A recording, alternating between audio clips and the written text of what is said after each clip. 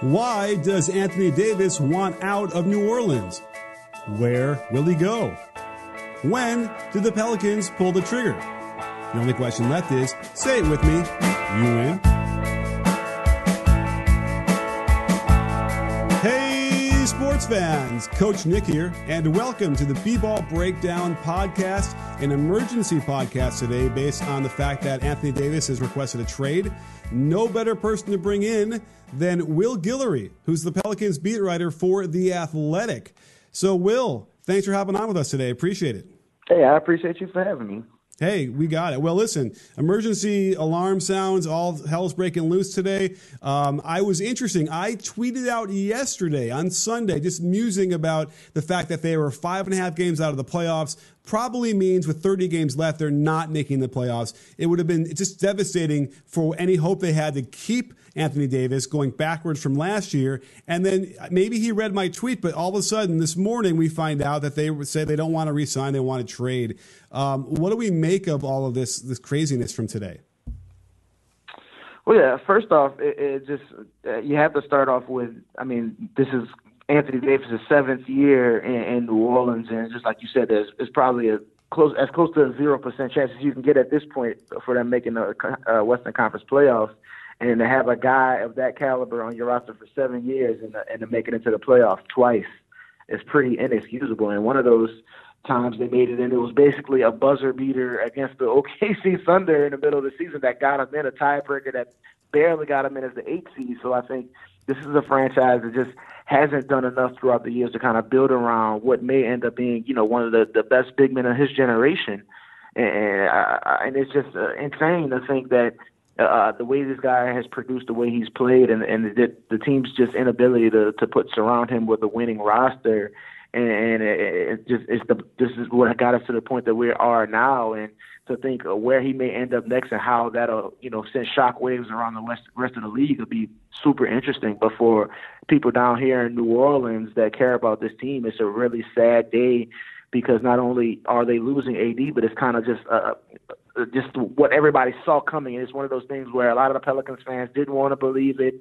They truly believe that maybe they can finally turn it around. Maybe AD really loves the city so much that he wants to stay. But now that it has arrived, it's kind of hit. And now they're kind of looking off into the horizon saying, man, it might be a long time before, let alone you have a guy of AD's caliber on the roster, but to be a winning franchise again, it might take forever. And it's a really depressing day for everybody that loves this team. Yeah, I was kind of messing around on Twitter looking at some reactions, and, it sounds like it's not unreasonable to think that the possibility exists that if they don't pull off this trade properly and they don't get enough fair value back, which usually doesn't happen anyway with a player this good, it could mean the end of the existence of the Pelicans in New Orleans. Like, they might end up going on a run that's terrible, and they can get scooped up by like someone maybe even in Seattle or something for a new team there. Have you heard that? Yeah, I mean, certainly the talk surrounding the team, especially nationally. I think personally, just from being around the team, I don't buy it as much just because I think Gail Benson, she owns the New Orleans Saints and the New Orleans Pelicans. I don't think she's really looking to sell the team anytime soon. I think she enjoys owning both teams and kind of carrying on the legacy of the team's former late owner, Tom Benson. And I think that's something that he really wanted her to do, is kind of to continue, making professional sports really a big thing in the city of New Orleans. They love the city so much. So I don't buy it necessarily, but I mean, I think it's tough when you're putting a team out there and, they were bottom 5 in the league in attendance with Anthony Davis. So I think having a guy like that leave the building and potentially, like you said, multiple years of them being at the bottom of the standings, losing hope and hopefully getting guys in the draft that'll develop 4 or 5 years from now, that's going to be a lot to ask for this fan base to continue buying in and buying tickets and going to games when they weren't really doing that in the first place. So I think it's a real uphill battle for everybody around this franchise just to keep this thing going and to be able to sell, what really wasn't a loved basketball team in the first place. I think people really enjoyed that run last year. People really loved Anthony Davis, but there was a lot of mistrust around this front office and what they can do and how they've handled the Anthony Davis era, and even before that, the Chris Paul era. So I think just having two guys like that leave the way they did, I think it'll really leave a bad taste in a lot of people's mouth, and it's going to take a long time for this team to really sell themselves to the city again and have them buy in the way they did during that playoff run last year. For sure. I have two hot takes. Not necessarily hot takes, but I have two things in my mind that are not going to be very popular, or one probably won't be very popular, but we're going to talk about them in order and then unpack this. So something about Anthony Davis's game for a long time has sort of left me feeling a little bit hollow. Not so much maybe like this year and the year before, but up until then, he'd fill the stat sheet up like no other people can do. And yet I just would come away watching his games, and I wish I had more of a concrete like numbers to describe what it is. But so that's one part of the equation that sort of makes me wonder what it is about him. But then if you look at the rosters he's played with over the course of his career, heading into his prime, or he's already in the middle of his prime, I suppose. I don't know. Is it safe to say that he's had probably the worst cast of talent around him of any superstar in the NBA in the modern era? Ooh, that's a take right there. I don't have to look back to see, but I think certainly I could tell you that he certainly has an argument for the worst set of guards to surround him during his time in New Orleans, where I think Jrue Holiday has been terrific these past 2 years, especially this year. I think that's one of the untold stories of this Pelicans team is just how great Jrue Holiday has been this year with all the talk surrounding Anthony Davis. But I think outside of Jrue Holiday, who really hasn't reached that point until he got over those injury issues that kind of plagued him his first few years in New Orleans, and when you look at some of the other guys he's played with, like a Tyreke Evans or Eric Gordon, or then you really get into the weeds with some of these guys like Tim Frazier, Norris Cole, Ish Smith. I mean, it's consistently been not just average backcourts, but pretty bad backcourts playing with a guy like Anthony Davis, and where I think something you're getting to where Anthony Davis is kind of, you look at the numbers and he's similar to other superstars, but he's not really the same. I think part of that is because so much of his game is dependent on being set up by other people. When you look at his scoring numbers and how I think he's consistently throughout his career been over 80% of his field goals have come on assists, and that's other guys setting them up in pick and roll situations, lobs, trail threes, that type of thing. He's not a guy that you're going to give the ball to at the end of games and have him parade his own shot to kind of close out fourth quarters. And I think if that's the case, and that's not necessarily a knock. I mean, he's certainly still a superstar. He's certainly still one of the best players in the league. But when he has, I don't want to call it a weakness, but just that part of his game where he needs other guys to set him up, to surround him with guards that just aren't up to par. And most of these guys, if you look at most of the point guards he's played with throughout his career, most of these guys shouldn't even be starters, let alone, getting the minutes that they were getting year in and year out next to AD. So I think that's pretty much been a failure on the front office's part, and I think allowing some of the guys to walk that they have in the past without really getting anything in return, even beyond the DeMarcus Cousins and Rondo thing that happened this past summer, which I'm sure we'll get into. But when you look back at Eric Gordon walking out the door for nothing, and now he's producing in Houston, and Ryan Anderson was a guy that left and signed with Houston with $20 million, and the Pelicans just let him walk for nothing. And I mean, you can just go on, and it's just consistently over and over again, this team making rough moves and then trying to make up for it by trading future assets, which hinders them down the line. And now you see this roster where Anthony Davis is on his way out the door, and there aren't any first-round picks on the roster that they can kind of look to and say, okay, we'll start playing the young guys and start developing them. And they don't really even have those guys because they traded all their picks to kind of make up for past mistakes. And it's hard to really build a future where you're constantly trying to plug up holes that you've made for yourself in the past and taking away from your future to do that. So I think it's, an issue that they created for themselves, and now they kind of have to live with what they've done to this franchise. Right. It's kind of like the 7-year itch. When you get to this point in your career, I think LeBron did the same thing leaving Cleveland, and he gave the front office quite a long time to try and figure some stuff out, get some right players in here.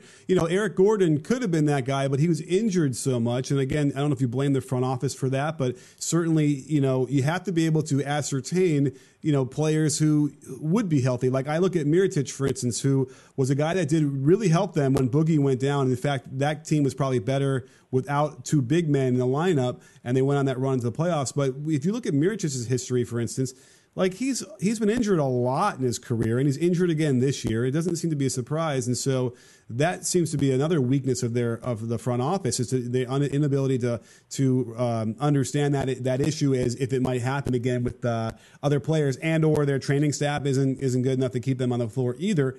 So let me ask you this real quick, because again, you mentioned a whole lot of things in there. Certainly the players they got to walk without any compensation back. I mean, they actually went. They didn't have a first rounder from 2014, 15, 17, and 18.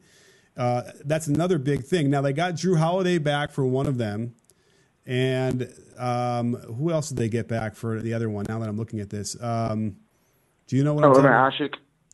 Omer Ashik. Omer Ashik was one of the old picks.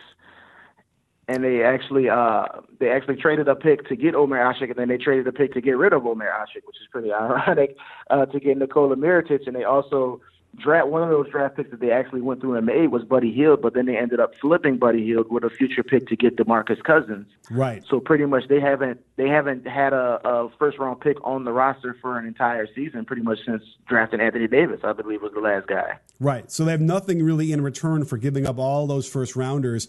Drew Holiday is the one, and that's good. But the clock is right twice a day. So a broken clock is right twice a day. So at any rate, so I think that might be what we're talking about, because let's face it, I mean, Anthony Davis might be, I don't know if he's the best player on a championship team. And I don't even know if he would argue with that necessarily for the reasons that you outlined.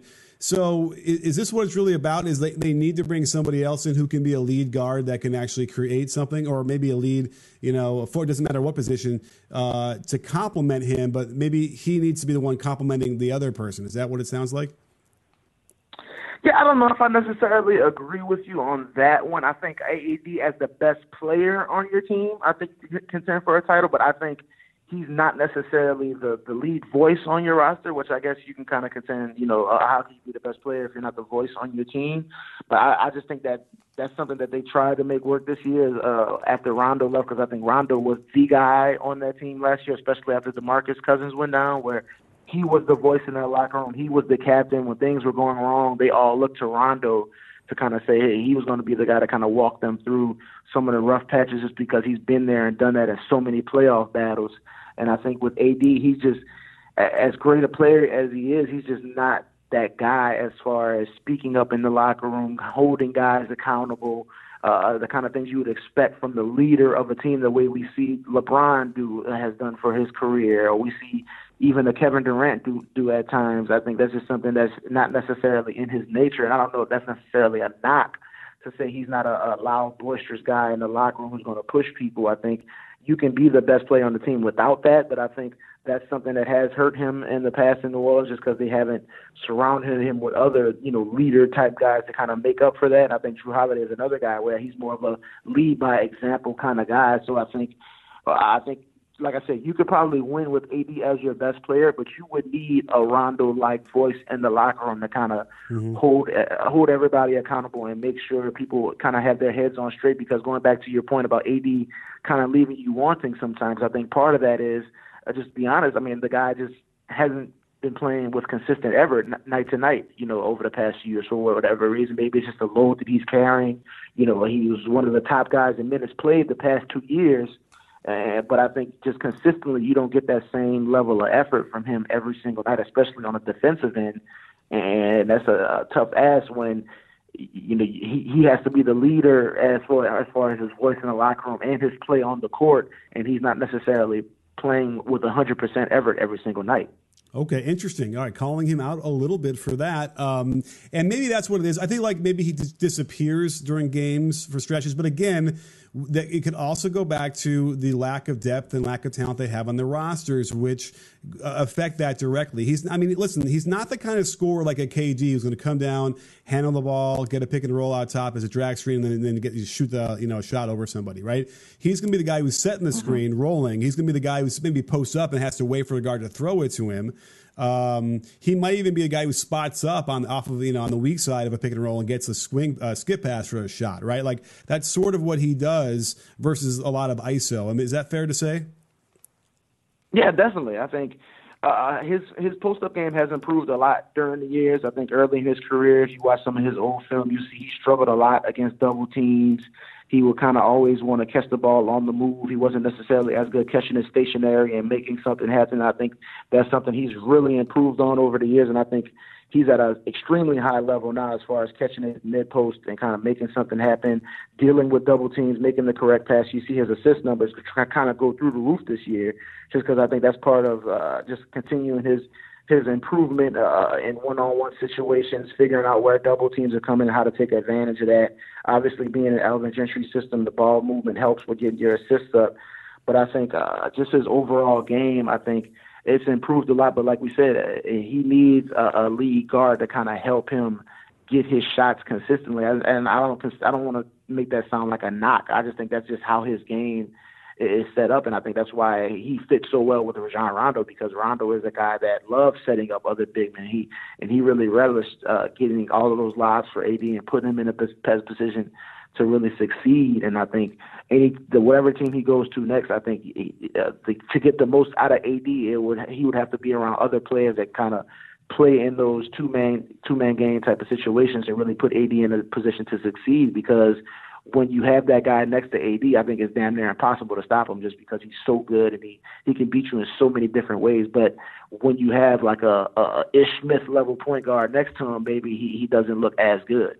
I agree. That's definitely reasonable to assume. So it seems like we kind of got a handle on why he wants to go. They haven't put together a good enough roster. They haven't been winning. They're not going to make the playoffs again this year, and that he's given them enough chance. So aside from that, let's go on to brass tacks as we finish this, is where is he going to go? Yeah, personally, I wouldn't trade him before the trade deadline. I don't think it really makes any sense to trade him before the trade deadline because, one, the Boston Celtics can't get involved until the summer when they can sign Kyrie Irving to a new deal. And, two, we really don't know how this draft lottery is going to play out, because I think one potential team that could get involved is the New York Knicks if they end up getting one of these top 2 or 3 picks in the draft lottery. If you can put a Zion Williamson on the table in a potential Anthony Davis trade. Now, that's very interesting when you compare that to the deals that the Celtics or the Lakers are offering. So I think just diving headfirst into a Lakers deal before February 7th, I don't think really makes any sense. But I think personally, at this point, I still look at Boston as the team with the most to offer, just because I think once they put Tatum on the table, and I don't really think anything is going to stop them, just because they've been waiting so long to make this Anthony Davis trade happen. I don't think Jason Tatum is going to be the guy standing in the way. But I think once that happens, I don't really see anybody else coming up with a deal as good as that one when you add Tatum plus picks plus, maybe one of those veteran guys that they have. I think that's a really good haul they can get back for AD. Okay, so you don't think that they're going to try and do Kyrie likes New York and AD goes to New York and they team up there and maybe get Jimmy Butler? Yeah, I certainly think that's a possibility. I think really anything's possible at this point with AD, but I think I think everything really has to play out perfectly for things to work out with New York, and I don't know if that's necessarily the case ever with the Knicks. Yeah. But I think just right now, if you would ask me, just looking at the landscape right now, I would say Boston. But the potential of the Knicks getting one of those top 2 picks, I think, can really make things interesting going into the summer. For sure, that's a great point you're making, which is why they're tanking, and there's not that many teams tanking this year, so perhaps that will be an easier path to getting Zion. Just did a video on him, and man, is he impressive. And I suppose, yes, that would make it really interesting for the Pelicans because they'll never get a full trade value back for a guy like Anthony Davis anyway. So what's your thoughts on the Lakers then and how that fits in? I mean, we're hearing all sorts of weird stuff happening, and, LeBron obviously is represented by the same, agency as Anthony Davis, which is a new thing that happened this year. So what do you feel about that notion of sending, Ingram and Kuzma and Zubac and a pick or something to get AD back? Yeah, I think that's probably number 2 in my mind is the best offers that are out there right now. I think that'll be a really good haul for AD. Like you said, you're never going to get back enough where you feel like it's an even trade just because AD is so good and he's still so young. But I think getting guys like that under, rookie deals and they've already produced at a pretty high level in the league, I think that's something you can be happy about from the Pelican standpoint. But I think the one thing that they're really lacking is just the draft picks. I think what Boston has right now, they're really the only pick that the Lakers can offer is their own pick, I believe, at this point, which it won't be that great. So I think you would want to go in. I think the blueprint for any AD deal would be young guy plus pick plus veteran filler. I think that pretty much any superstar deal kind of looks that way. But I think that's something that they would want is a guy that they can bring in and say, this is a young guy that's already produced plus a draft pick that we can start building on the future, maybe even more than one draft pick. And I think having young guys like Ingram and Kuzma where they produce, they don't necessarily have that feeling where people look at them as a potential superstar like a Jason Tatum. So I think that might scare the Pelicans off a little bit, but I think those guys are really talented, and I don't think you could be angry as a Pelicans fan if you walk away from this with those two guys plus a little bit more.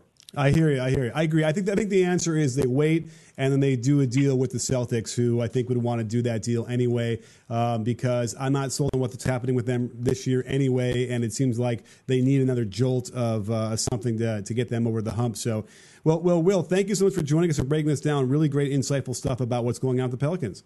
Yeah, I really appreciate you for having me, man. I would love to come back on. And we have some bonus footage for you, sports fans. Let's bring in Jared Weiss to talk even more about what we think about what happened with this trade or not trade or Anthony Davis situation. So, Jared, thanks for driving with us today. Oh, I'm in the car with a beautiful sunset in front of me, just wondering how the Boston is going to completely panic when Anthony Davis gets traded to the Knicks. Okay, so you're thinking that the Knicks are a real player in the Anthony Davis sweepstakes this year or in the summer? I'd say in the summer more than now. The thing is, if it's now, they can still trade Porzingis.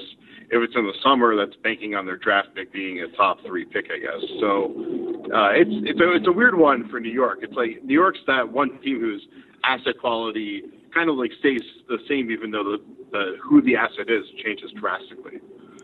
Yes. So in theory, they get the number 1 pick because they're tanking, and that all of a sudden changes the tables because I would have no doubt the New Orleans Pelicans would love to replace Anthony Davis with a guy like Zion Williamson, who is an amazing talent. They could at least have something exciting to build around on that end. So that is interesting. Now I was just musing that, hey, why don't they go all out and then they're going to get Anthony Davis. And they'll get Kyrie Irving, who hasn't signed as an extension with the Boston Celtics.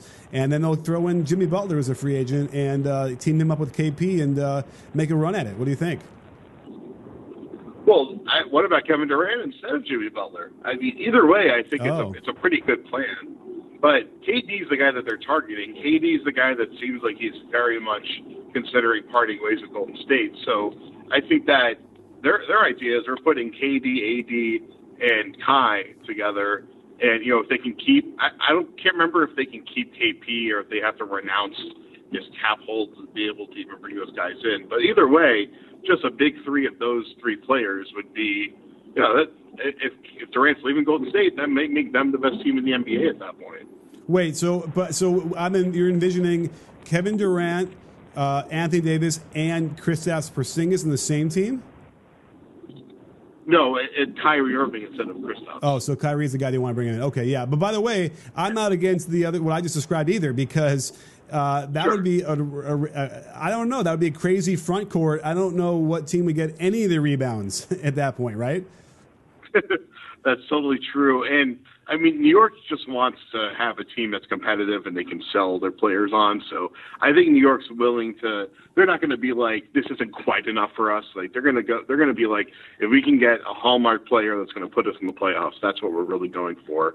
And it depends how much ownership's going to meddle with their plan. But I think Steve Mills, that's been his MO for a while now, and Scott Perry is.